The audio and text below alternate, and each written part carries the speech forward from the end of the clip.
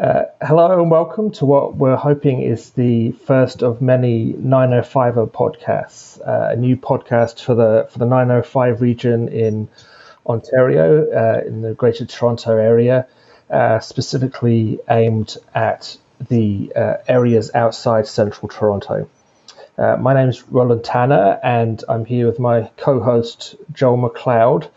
And we're going to give you today a quick introduction to what we're hoping to do with this podcast, why we're starting it, and what we hope it will become in the weeks and months to come.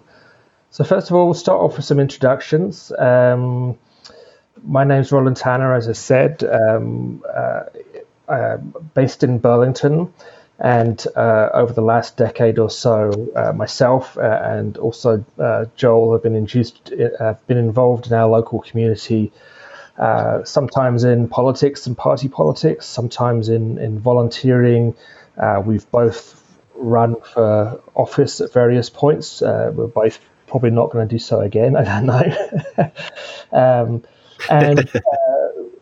know. We've seen a need, I guess, for a new media entity of some kind in the 905 region. So, Joel, do you want to give a quick introduction yourself and your background? Sure, I will do my best. As you said, Roland, I've worked in politics and in opening small businesses of my own in the area. You and I have been involved in numerous campaigns at the federal, provincial, and municipal levels here in the 905 area, and I think you and I both share a passion for the region and for the area. And we've noticed over the last, I'm going to say, 10 years, just a kind of a steady decline of media entities and media awareness of some of the issues that have been going on in the region, and at the same time, in that void, some real issues have arisen that are not being addressed, and there's debates that we think that should be happening that are not happening in any public forum, and I think that's something that you and I were hoping to address with starting with this podcast, and hopefully with our listeners' involvement and their passion as well. Hopefully, we can grow this into something a little bit more robust and meaningful to people's lives. Yeah, absolutely, and it's really we live in a region of 4 million people or so. When you take Toronto proper out of the equation. That is growing at a very fast rate. This is the fastest growing region in Canada in terms of population. It's the economic powerhouse of the country. It's a part of the country that very much decides elections more and more often, both at a provincial and federal level. And yet, what we have is the general retreat of traditional media, of the old kind of local newspapers and regional newspapers, has left our whole region almost completely without serious coverage. Without wanting to throw the local newspapers under the bus too much, they're struggling, and I think that's the nicest way you can put it, to provide more than really superficial coverage of what's happening in our city halls, the important issues that are happening in our communities. Well, I think I can remember back in the day, there used to be quite a robust media environment here in the 905, especially here in Burlington, because I can remember as a young grade school elementary student, my after-school job was delivering the Burlington Spectator, and over the years that went defunct. The Hamilton Spectator lost more and more of its coverage of Burlington, and it rightfully so started focusing more on Hamilton-specific issues. But we saw a centralization. The Burlington Post, the Oakville Beaver, and the Milton Champion are all owned by Torstar, and they all run pretty much the same articles, written by the same journalists. And I mean, it all comes down to money. There's just nobody's investing the resources and the interest into some of the stories that need to be told in this region. And you and I have both commented numerous times, just where's the debate on things like development? Where's the debate on economic development, business interests? The politicians in our region often get away without proper scrutiny because there's nobody to hold them to account. They stand to the microphone, they decree their decisions, but some of us to say, well, we have questions. Those questions aren't being asked. And I think you and I both agree it's time for that to change. Yeah, absolutely. I mean, it's dangerous when there's no proper media oversight of the decisions that are being made by politicians. And it's also dangerous because into the kind of vacuum comes bad information. And that can lead to, I mean, again, this is a process certainly seeing worldwide right now, not just in our little corner of it, but of polarization.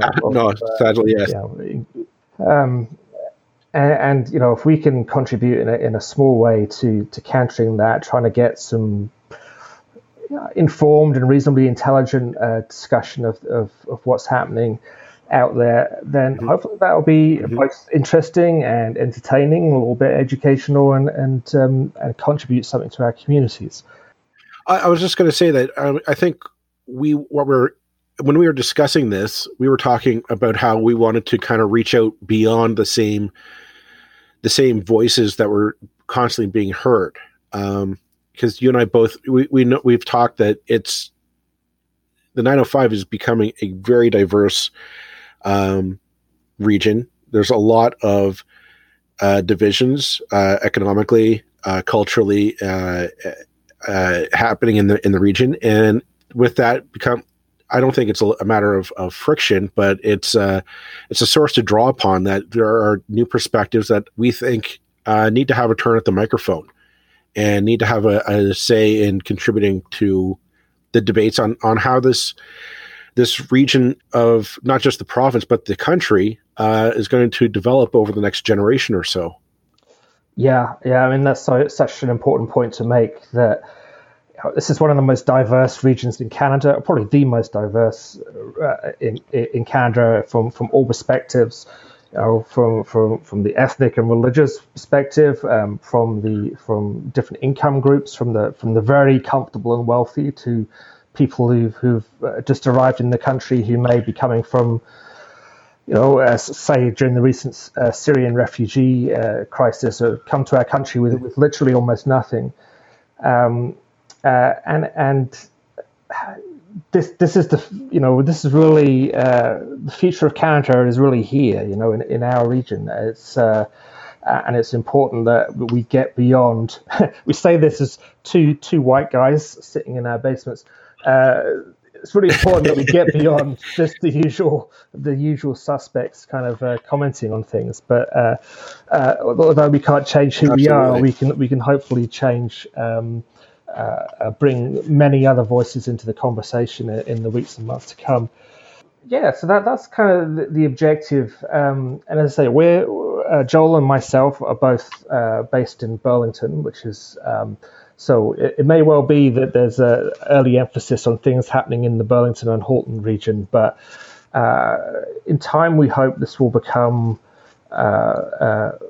a podcast that will kind of grow as more and more people contribute, as more and more people listen, to become more properly representative of the region as a whole, and the shared issues that are going on. And you mentioned the development issue, for instance. There was someone forwarded me an article today from the Hamilton Spectator about suggesting there should be a LRT in Burlington as a way of kind of refocusing development away from the downtown area, which has been caused a great deal of controversy in recent years. This is really, speaking just from Burlington's point of view, but I know from other cities as well, this is an overwhelmingly hot button issue in our region. We saw it at the last election in 2018. We were both involved. That municipal elections are usually not considered particularly interesting. It used to be in the past, certainly in Burlington, that many councillors were elected by acclamation. Once you got elected, it was difficult to get unelected without really trying hard. Yeah, but I think that's changed in the last few years. I think it's. I mean, we have in the last here in Burlington, and I'm going to include Hamilton as well. I think in the last few elections we've seen turnovers. There's been the people are willing to give you a shot if you want to come in and say no, things need to change, and people are willing to give you a shot. But if people don't like you, they're becoming a lot more active, and I think that trend's ending. I think, and it's a good thing. I think now, if you're a city councilor or a mayor, at least in Burlington or in Hamilton, if you are not cutting it according to what the people want or the people think that they want, you're turfed after your term is up, which is a good thing to have. I like seeing that bit of accountability brought back. And keep our councillors and our mayors on their toes. Yeah, absolutely. I mean, the situation as it used to be was not good, and it's got to be healthier. That people are now paying attention closely enough that we are seeing almost whole councils turfed on occasions. I mean, again, using Burlington as an example, yet again. Partly that was down to retirements and people decided not to run again at the last election. But I think some of those retirements happened because people saw the way the wind was blowing and that it was not going to be an election according to the old rules. I mean, that's just, I'll be honest, that's a sign of cowardice. I mean, if you're not willing to put your record on the line when you run, and I don't think you want to be there for the right reasons in the first place. It does. I mean, that's just the facts of politics. You run on your record, and you should want to get reelected, unless you're looking at retirement or I think you've accomplished what you wanted to do. But I think we're seeing is that people are getting elected on change tickets. But the problem is change is a lot more. It's a lot harder to define, and it's easier to be upset with somebody and say, well, we want to give somebody else a shot. Okay, great. But getting elected on a ticket of, well, we want to change the status quo isn't good enough. I think we're coming more and more of, you need a vision. You need to present, this is what I want to see our community look like. Do you agree with it? Because and I think especially now with COVID-19, there's a lot of questions happening about urban development, about how do we get away from the car-centric urban planner model, which, let's face it, I mean, the 905 was built on that concept, that idea of a suburban sprawling landscape of strip malls and parking lots and, bungalow single-family housing. And that has to go the way of the dinosaur, I think. We're seeing if we want to protect the green belt and the questions about the environment and being sustainable, we need to rethink the idea of what the 905 was built on, of this kind of sprawl. We can just keep building out. We'll just keep building. There's always another field we can pave over to make a strip mall or a new housing development or whatever have you. And we need to start thinking more in terms of, I'm not going to make the argument of, we just need to start building up. I think we need to start building more innovatively and start thinking outside the box in terms of how do we use the space that we have. And that's the challenge that I think our elected officials are going to have to step forward and debate and wrestle with in the years and terms ahead. And I think, that again, a really important point. In the vacuum of the media, the debate gets reduced to such a basic level of for or against something, when we need to be having discussions that are much more intelligent and much more based on kind of a shared understanding of facts. What powers do a council and a mayor actually have? I think most people would probably say they assume they're electing, the prime minister for the city, if you like, and the mayor right. and that council have the ability to set an agenda. Actually, that's not how our system works. Maybe it should work that way, but it doesn't. So people running for office saying, I'm going to change everything and I'm going to fix everything overnight are kind of sometimes not entirely being generous with truth. It would, to my mind, it'd be a lot more honest to say, elect me, and I'm going to do I'm going to do what's possible, but I'm also going to campaign for a change in the way that municipal government operates, so that what you vote for has a chance of actually happening. I guess the problem I have with it is building that consensus. You and I have talked in the last municipal election. There was a lot of, and here in Burlington as well as in Hamilton, there was this hunger for change. The fact is that our communities, I think, are hitting a crossroads in terms of how do we want to look. Here in Burlington, there's the movement of we want to keep things the way that it was. We like the small town feel in the big city kind of mentality. In Hamilton, there's talk of the LRT to revitalize their downtown core, and that's what's the price of modernity? What's the price of going presenting a new phase? And I think the problem is when we present those arguments in a binary yay or nay, in favor or against argument, we lose a lot of the nuance in between. Is that I don't think we have to lose the small town feel, but I also don't think the status quo is going to serve us well by the end of this generation.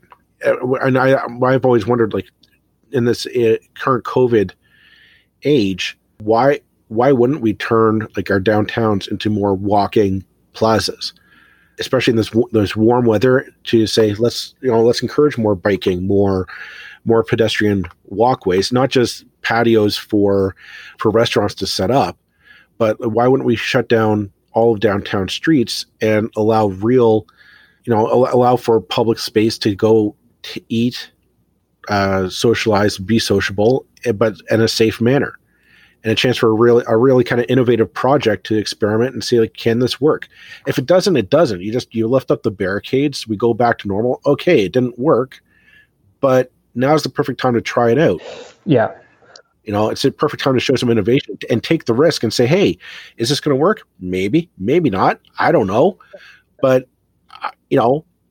why not? And the irony is, if you take, for anybody listening from beyond Burlington, Burlington's last election was a real humdinger of between the person who became our new mayor, Marianne Mead Ward, who's formerly a councillor, and the former mayor, Rick Goldring. What you just described, I don't think either of them would disagree with. I think both of them would say, yeah, that's absolutely the objective, to have walkable, attractive communities, to reduce reliance on cars. How we're getting there, though, is a huge problem. And a lot of that, I feel, these are all things for discussion in future weeks, but a lot of those things go basically back to the provincial level, and the almost dishonesty of the council's position of pretending that it actually has much influence over our downtowns, when the framework that's put in place provincially is so strong that councils run into major problems actually just saying, we'd like this here. That's kind of what we feel as citizens maybe should be the way things work. We have a plan, and then what the plan is built. What happens is developers say, we'd like to build this, and then the various levels of government decide yay or nay on an individual basis. So there is no plan. There are aspirations that are set out by municipalities, but there's no plan until developers say what they want to build and the landowners say what they want to build. So it's so frustrating. See, like that's a case where it is frustrating, that model. I think what we need is a more collaborative approach of more collaborative and less adversarial. That, like right now, we have a moratorium on construction in the downtown area here in Burlington, which I think has led to, there's lawsuits filed against this Burlington City Council by numerous developers, which whether they'll win or not, I don't know. I'm not a legal expert, but I'm thinking this is kind of wasted time. Like, wouldn't that make, at some point, no matter what you're doing, you're going to need a developer to come in and build either, whether it's going to be a new building or a new facility or a new neighborhood or whatever have you. You're going to need somebody to come in and build it. Why pick a fight with them? Would it make more sense to say, listen, let's figure out what can be done to make a more livable city? And I find my frustration with a lot of these debates so far has been a lot of argument about what we don't want, and there's no discussion about what do we want. And that's a harder discussion to have. It's easier to say, hey, we want to put up a high rise at this on this intersection, and okay, how many people show up to say no at the city council meeting? Okay, I get to play hero. I vote it down. But at the end of the day, something's got to be built there, or we need to do something with the space, or the idea we have to do something with the downtown because buildings age and populations change. And what are we going to do with it? And I find that's a harder debate to have, and a harder discussion to have. We aren't having that discussion, at least not at our city council level. And I think that's what you and I wanted to do, is just maybe have that discussion, and maybe we'll have a bit of it might get testy, but I think that's an important one to have, is exactly what do we want our communities to look like? Not to mention, as you were saying, going back to the provincial level, this ties into our previous argument about how important our region is to the politics of the province as well as the country, because we have so many seats here in the 905. And again, not just Hamilton and Burlington, but we're talking down in Niagara, Halton region, Mississauga, Brampton, north of Toronto, where you have Richmond Hill, Vaughan, Markham, Durham, and Oshawa, all playing an integral part. And I think what if that region decided, no, we want a better say. We want to say in how, in the policies that the province are going to develop, going to pass, and we want a more important say in terms of how our communities are developed. What would that do for the rest of the country? What kind of precedent would that say? And that goes to the heart of the kind of the question of democracy in the sort of first half of the 21st century. That we're. This is such a huge topic, but it feels like our. Well, we have more episodes to get into this. Yeah. But it feels like we don't really participate in the big decisions. We get to vote, but we don't. Why is it in this day and age that we cannot have more elaborate systems of public participation in decision making that go beyond turning up and shouting at a public meeting, or going along and delegating at City Hall, or writing a nasty letter to your MPP or MP. Those are all terrible tools for public engagement, and this word engagement gets bandied around, and I had it on my lawn signs, and about 5 other people did too. And it's like, I don't think most people have the foggiest notion what the word engagement means. And to me, it means reshaping democracy in a much more fundamental way. That democracy is something that happens every day of the week, and not once every 4 years.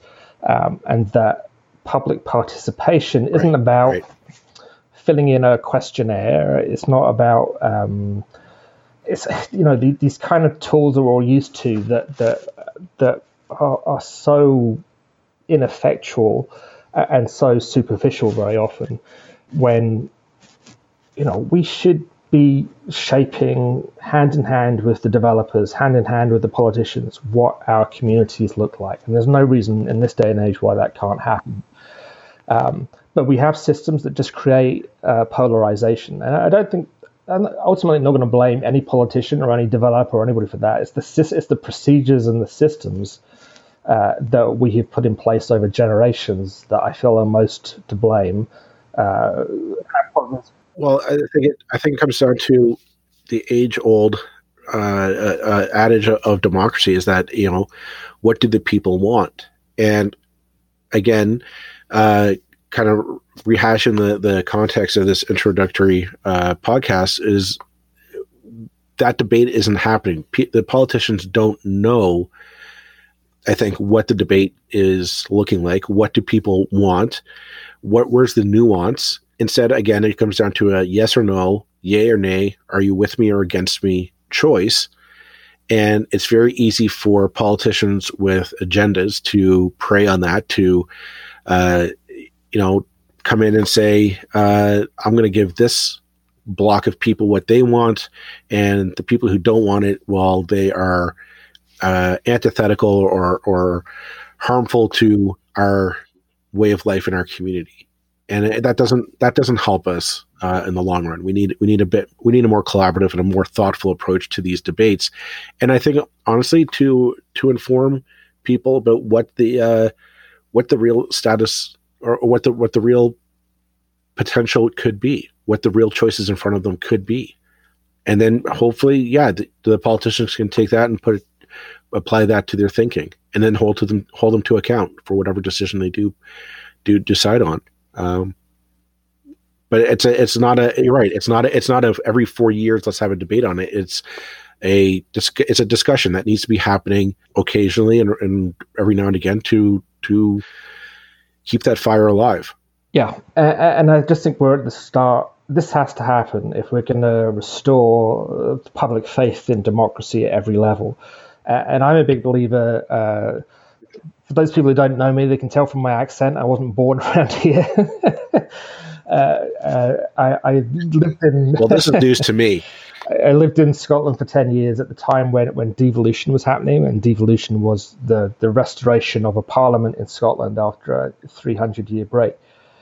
And it was a powerful... It really brought home how democracy can tangibly feel present on the streets when it wasn't there before, and suddenly it's there. Suddenly when you're walking down the street and a politician who used to you'd only ever possibly see 400 miles away is now walking down your street, and you can kind of walk up to them and tell them what you think of them.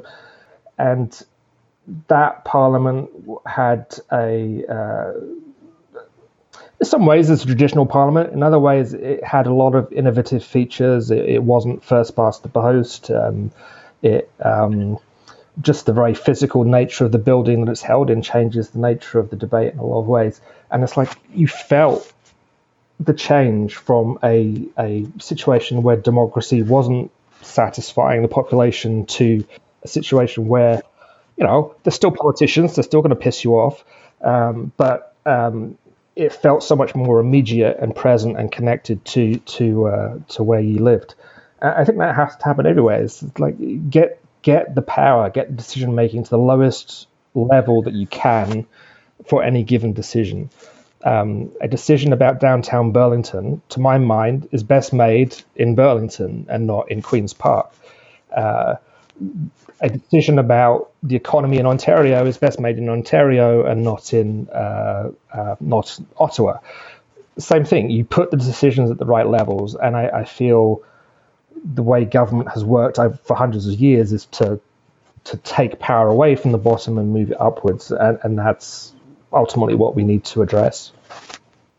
Well, it goes back to that collaborative approach of, and it's not getting away from, the cities have to go to war with Toronto, and by Toronto I mean like the provincial government to get power, and then the province has to go to Ottawa to get their rights. And it says, well, if we're spending all this time fighting with each other over who gets to sign where on the dotted line, we kind of waste time instead of deciding, well, what do we want? Well, we all want to live in a really great community. And what will that look like? Well, that's the discussion that should be happening, not the argument over, well, I need taxation powers and I need rights to do this, that, and you say, well, yeah, but at the end of the day, what are we going to do with it? What is it that we want to accomplish? And rather than fight over who gets to sit where at the table, why don't we just work on getting the job done?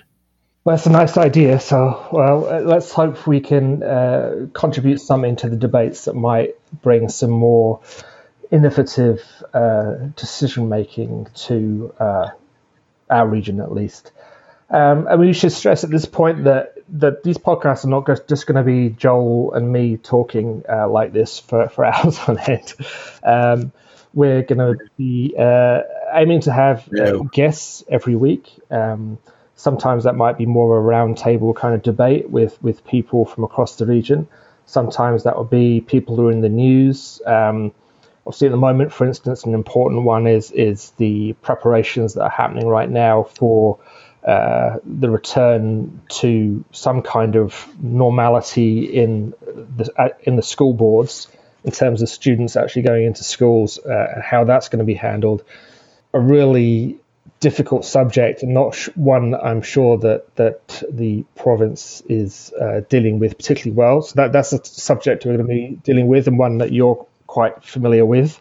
Yes, I think it's the number one topic on not just everyone in our region's mind, but everyone in the country, is how do we go back to school with this pandemic still very much a part of our lives.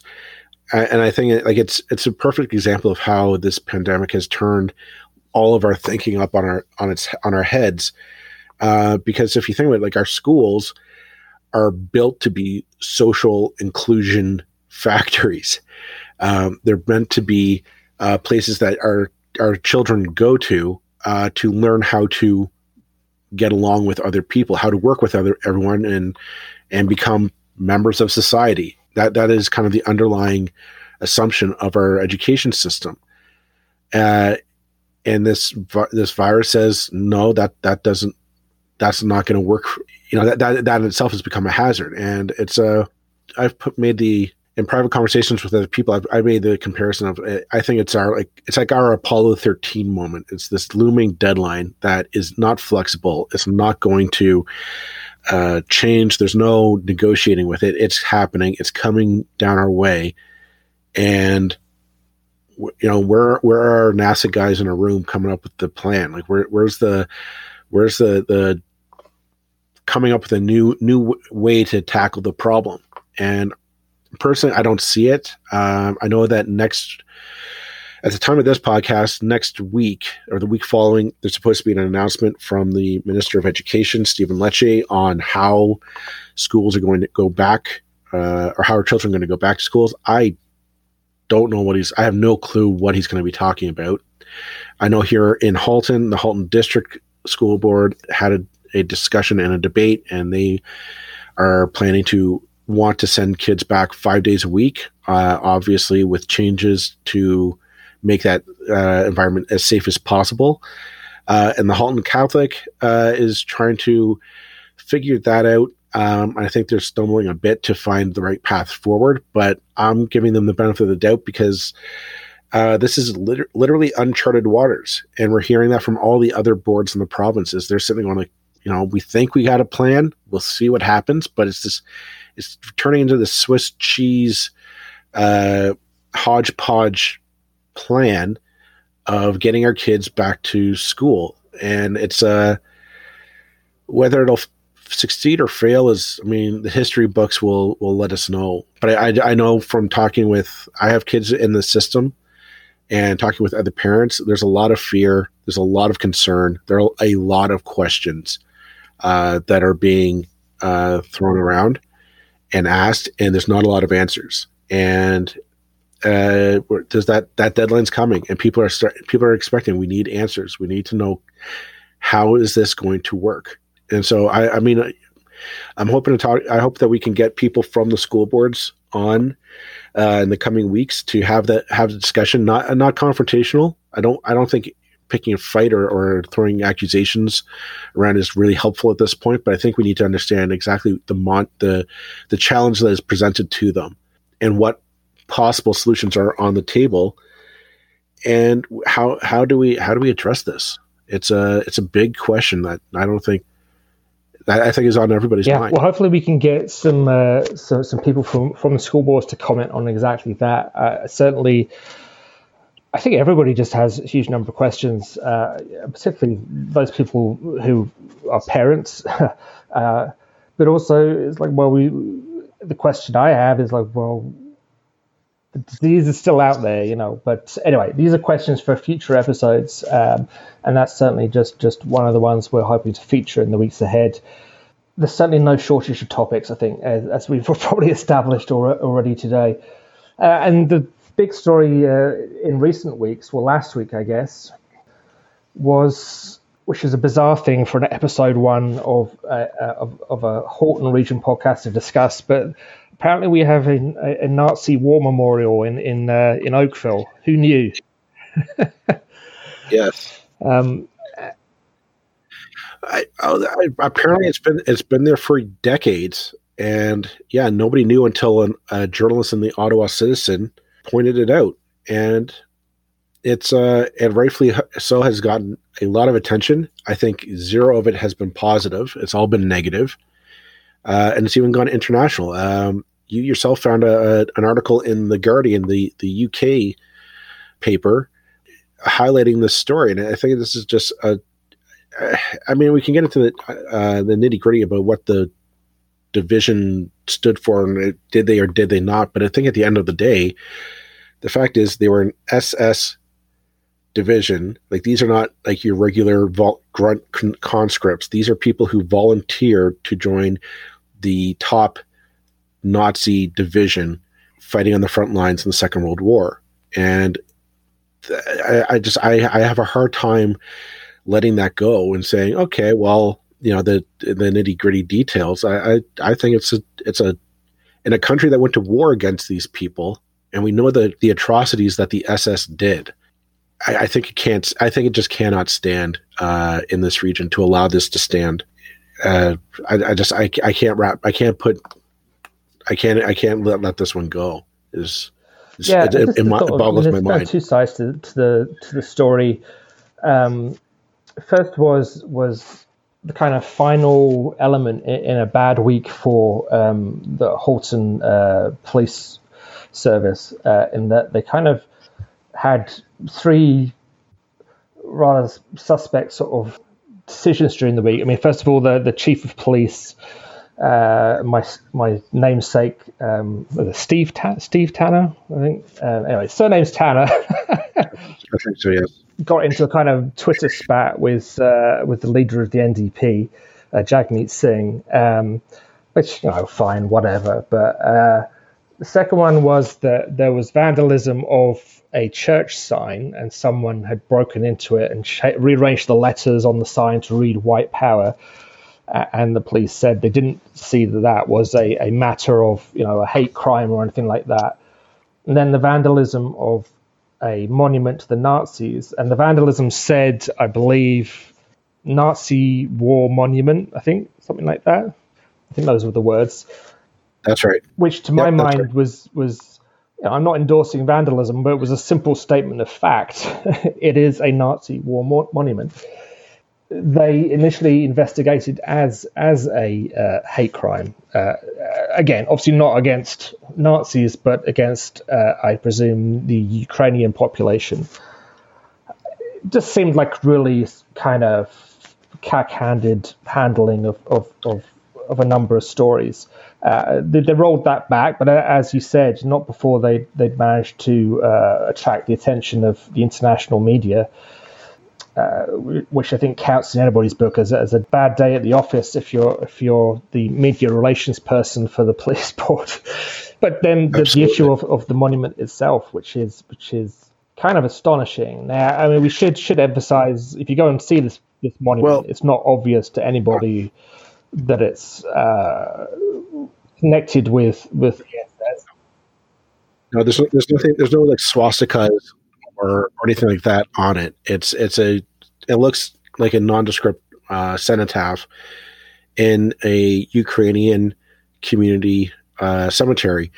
The only identifying factors, though, to it is that it is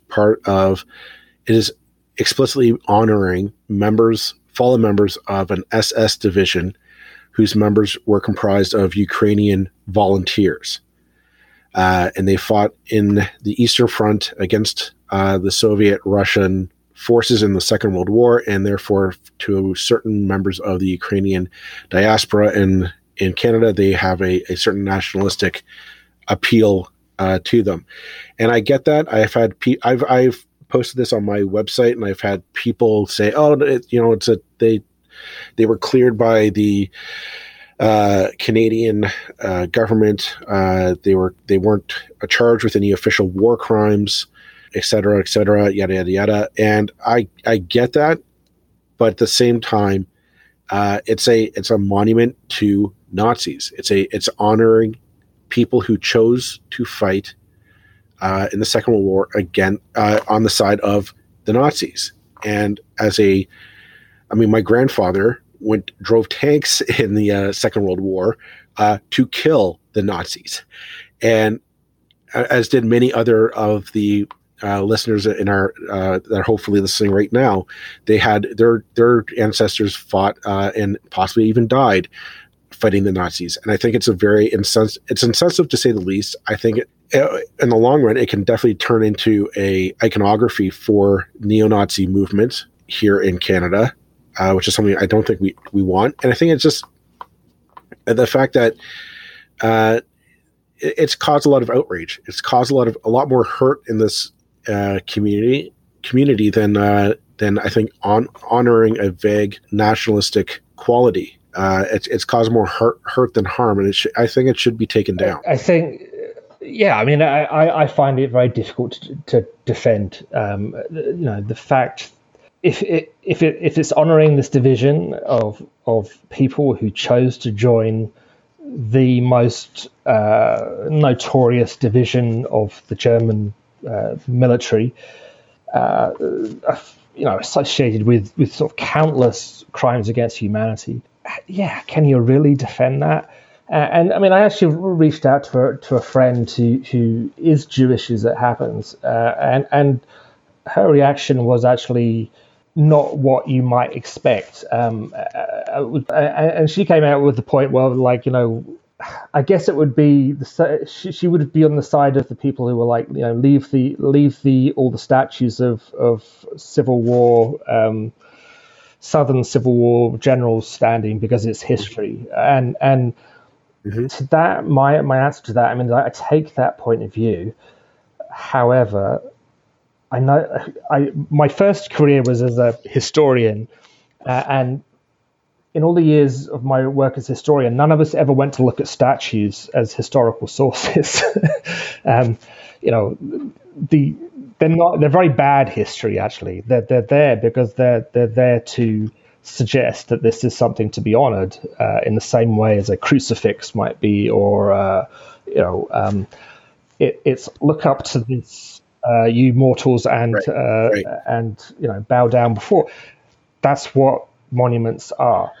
So I don't ever feel that you shouldn't be whitewashing history thing is a particularly good argument, as long as we don't forget. I mean, the important thing in history is that we don't forget, and that we maintain the account and the evidence. It doesn't mean that you have to keep this statue in this place. Because that kind of defends anything. It's like, well, then you can say, well, anything that's ever been put up by anybody is a historic artifact and has to be preserved. Well, obviously, it doesn't make sense. Well, I think it just goes to the fact that it's. I think it just is based on that. It's a monument to Nazis. Like I can't. I don't see where the debate is. I don't see a gray area here of oh geez, like let's hear the other side. Like the other side are Nazis. Like that's what it comes down to, is that I've always said, like, there's no such thing as a good Nazi.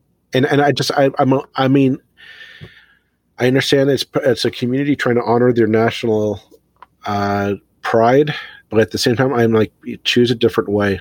There's got to be more heroes in your past to honor, to deify if you have to.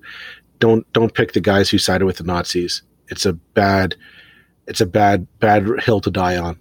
Yeah. Well, I mean, it's important to say we'd be very delighted to hear from anybody in the Ukrainian community who wants to defend this monument and give us a reason why it's justifiable and why it should remain there. I certainly think St. Volodimir's church should be asked the question. And this brings us back again to the point that our media is no good at following through on stories. It might report a fact, but no one's going to the church and say, well, should you really have this still? Should it have been put there in the first place? Who put it in there in the first place? Who paid for it? These are all valid questions that in a healthy media environment, I think, get asked. And maybe there's some explanation. Like you, I can't imagine what it would possibly be. But I'm drawing a blank in terms of what it could possibly be. I think in the light of the fact that it's come out, and there's a lot of people who are hurt. There are people who of Jewish descent, who are understandably horrified by this. There are people who had family members who fought and died on the Allied side against the Nazis, and and especially that this country fought against the Nazis. It's a question that I think it's caused so much division and hurt that you might have to sit down and take a look in the mirror and say, okay, we intended something. It is clearly not registering, and we need to take a look in a cold look in the mirror and say, hey, is this what we're comfortable with? The one thing I was shocked at is how the attitude of the general public of being hurt is prevalent. It's across the entire country and across the free world that this exists. And yet the leadership in Oakville, the mayor and the city council, seems to take a collective shrug and, it's on private land, can't do anything about it. We're moving on. And I find that to be a very disappointing take from the city council. I understand it's on private land, but there's where's the official motion presented by city council to request that it be taken down? Where's the outrage? And just a passive statement posted to Twitter on the mayor's Twitter account, I don't think really cuts it. I want to see more anger and more action taken to say, no, this has to come down. This is not, we're not a community that is going to quibble on this matter. And I'd like to hear more people discuss this. I don't think this is a conversation that should die off, which often too happens in the media void that we have here in the 905, is that something like this is clearly causing a lot of division. It's caused a lot of anger, and unfortunately the news comes and then all of a sudden it'll disappear. And I think this is a conversation that needs to happen, is that, are we comfortable with this being allowed to happen? The question that I've always wondered is, what's to stop somebody from lighting crosses on a farmland in up north? this is a conversation that needs to happen. Yeah, and I certainly don't feel that the argument, where's private land, what can you do, is one that holds any water. When if I try and build a deck with the wrong type of screws in my backyard, the city will have plenty to say about it. If I try and cut down a tree in my backyard, the city will have plenty to say about that. But I can put up a Nazi war monument? Okay. I mean, it doesn't sound quite right, does it? Well, I was wondering, like, on Bronte Road, I'm not saying this is a case of any of the people who own land along Bronte Road, but if somebody bought land and said, I want to start lighting crosses on my front lawn from a distance, are you just going to shrug your shoulders and say, hey, what are you going to do? Am I right? And no, like, I would expect some action to be taken and say, no, this is not the kind of community that we want to illicit and make public. We are not that kind of community. And that's, I think having this debate is going to keep pressure on and say, hey, maybe people are comfortable with having this kind of thing in their community, and you and I are the minority. But again, I think that's something that people should be aware of, that's the case. And what does that mean? Well, it's certainly an interesting topic for week one of our podcast, and perhaps we'll follow up with it. Well, let's try and follow up with it in weeks ahead. It'd be great if we could get some comment from St. Waldemar's. It'd be great if we got some more comment from Oakville Council about this and about the legal ins and outs of it. By all accounts, they've been aware of this for a few years and have been kind of sitting on it. Now it's come into the public eye, and certainly I suspect the usual expectation at city halls across the region are that, well, this will go away in a week and we can all go back to life as usual, and that's part of the problem. Okay, well, I'm just looking at the time, and we've been talking for almost an hour, so right. And this is maybe a short introduction, so we should probably wrap it up. As I say, in future weeks we'll have other guests, people directly connected with stories in the news, but hopefully this whets the appetite for what we may be doing, and appreciate everybody who's tuned into this first episode. Hopefully whatever glitches and difficulties that we're working out with the technology will be minor enough that you can still hear us, and that I'm sure these will be things that we'll get better and better at in the weeks ahead. But in the meantime, thanks everybody, and we'll see you next week. I'm Matt Kundle, host of the Sound Off Podcast, the show about podcast and broadcast. Since 2016, we've been speaking with amazing people who have populated your ears for decades. Legendary broadcasters, research wizards, talent experts, podcasters, voice talent. Almost 400 stories, all for free. Subscribe or follow the Sound Off Podcast on Apple Podcasts, Spotify, Amazon Music, or at soundoffpodcast.com.